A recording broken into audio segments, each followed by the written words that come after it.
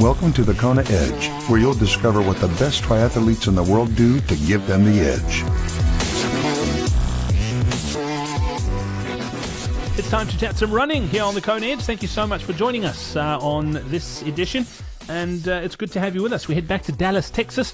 And don't forget, if you'd like to be part of this conversation, we give you the opportunity to ask some questions of our guests by becoming a patron. All you have to do is head over to thekonaedge.com/support.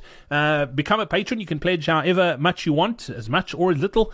From $1 a month is what you can pledge to help us keep things going.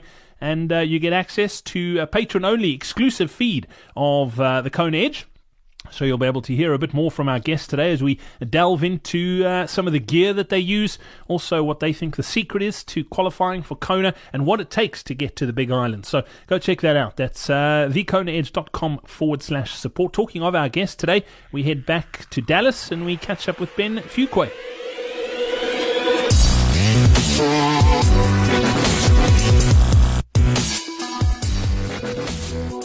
Today's Coach's Corner is brought to you by Coach Parry Triathlon Coaching. With a passion for high-performance sport, Lindsay Parry is one of South Africa's most widely recognized and respected coaches.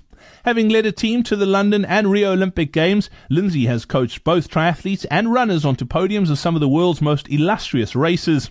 Lindsay has the unique ability to understand what it takes to succeed at any level and thrives on coaching, motivating and inspiring others to do the same. To find out more about working with Coach Parry, head over to thekonaedge.com/coaching. And don't forget, if you're a coach or if you have a coaching business and you'd like to get a plug on the podcast, head over to thekonaedge.com/coaching.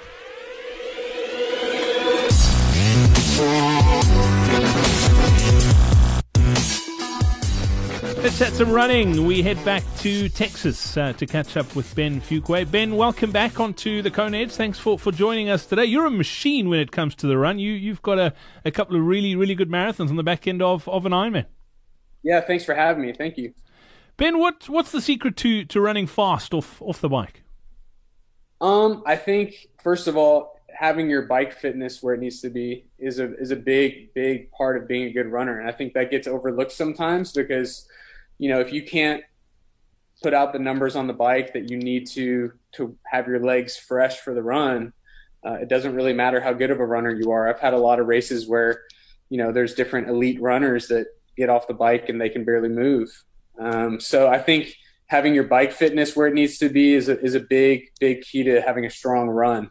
But also I think, you know, I've done a lot of workouts here in the last several years where getting used to running fast, but also being smart as far as your recovery has helped me a lot.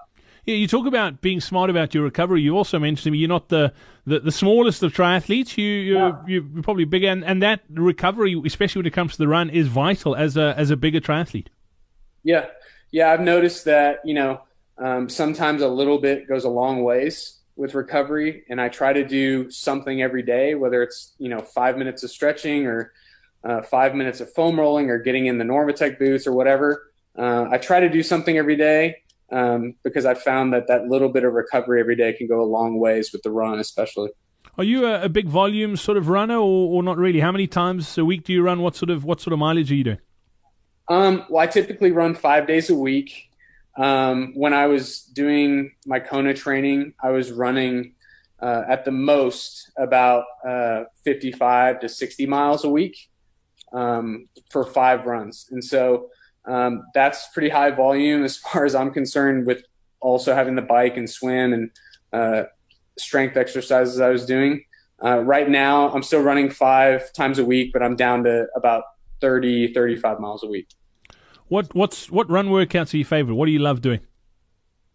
You know, I love, I know this is different, but I love running on the treadmill.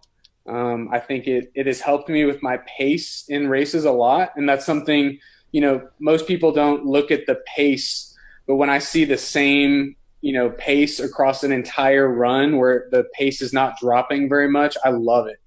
I don't like the kind of runs where you start out super fast and just kind of die into the finish. I love it. I love finishing strong and keeping that pace high the whole time and passing people in the last, you know, 3 or 4 miles. And I think the treadmill has really helped because It gets you comfortable running fast, and it doesn't slow down unless you tell it to. And so, if you use that tool in the right way, it can really help you get comfortable running at a certain speed for a long time and getting used to what that pace feels like. You talk about sort of particularly the last sort of like 4 or 5 miles, catching people and having a strong finish. Do you aim to try and run a negative split in an Ironman marathon or in a half marathon off the back of a half Ironman? No, I mean, that's not a specific focus of mine. I know, like with Ironman Texas last year, it's a 3-loop course. And so I was trying to be around an hour each loop. That was really important to me. And so, each loop I was looking at my watch as far as the time. And so that was good, being at 3:10. The last loop was definitely my slowest, I think, but I was close to that, hour a loop thing that I was trying to do. With Kona, it's just different. The first 10 miles in town, I didn't really have a goal. I was just trying to run well, have fun. There's people everywhere screaming, and there's shade and a lot of nutrition.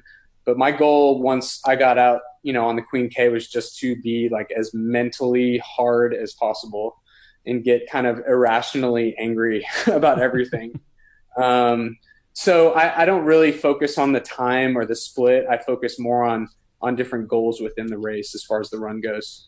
Mentally tough, that's what it takes, particularly in the second half of a marathon when everything's hurting.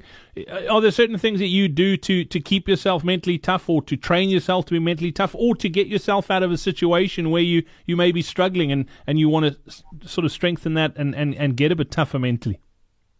Yeah, I think, in training, I really try to dive deep into the mental side of a run sometimes and pretend I'm on a course, or pretend that there's somebody ahead of me, or pretend that I'm really hurting. Or if I really actually start hurting during a run, putting myself in that mental, like I'm hurting at mile 16 and this is what it's going to feel like, just so that you're mentally ready for anything. Like I said, I try to get competitive. I'm typically a very chilled out person in training.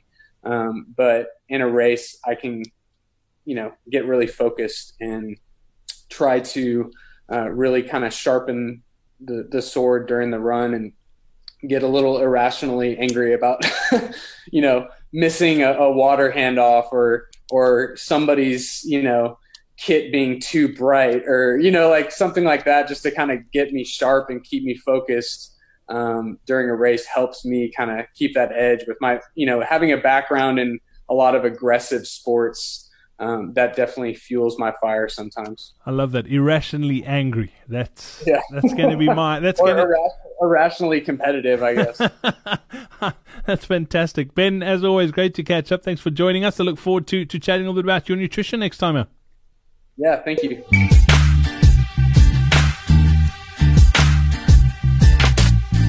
I'm guessing that the Kona Edge is not the only podcast you listen to. If you're anything like me, you probably listen to a ton of different podcasts. I think at the moment I have 10 or 15 go-tos that I listen to every single week.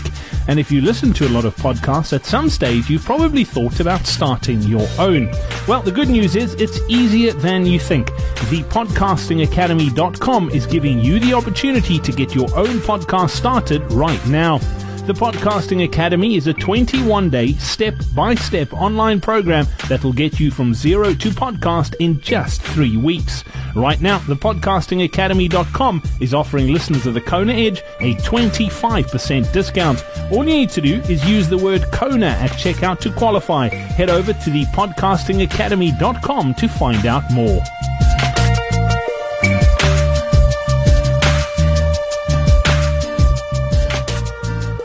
That's it, folks, for this edition of the Kona Edge. I don't know where that came from. Apologies. But got another iTunes review for you. This one coming through from James in the United Kingdom, saying, brilliant host, brilliant inspiration, and brilliant show. James, thank you so much for your kind words. He says it's easy to listen to podcast. It's entertaining, as well as drawing out the juicy details of the interviewed athletes. Different length episodes. You can either listen to shorter ones for a 5 minutes or a 40-minute core yoga session while you get the story behind how someone got to where they are in triathlon. Definitely worth a listen, but be warned, you may get hooked. It's kind of like triathlon, James. I always joke it's a cult. We suck you in and there's no way out. So thank you so much for your iTunes review. Much appreciated. And if you haven't left one for us, please do, and we'll give you a shout out on the podcast. We'll put your name in lights. Stick with us. We will make you famous. Until next time, from myself, Brad Brown, it's cheers. We hope you enjoyed this episode of The Kona Edge. Don't forget to connect with us on social media. Simply search for The Kona Edge.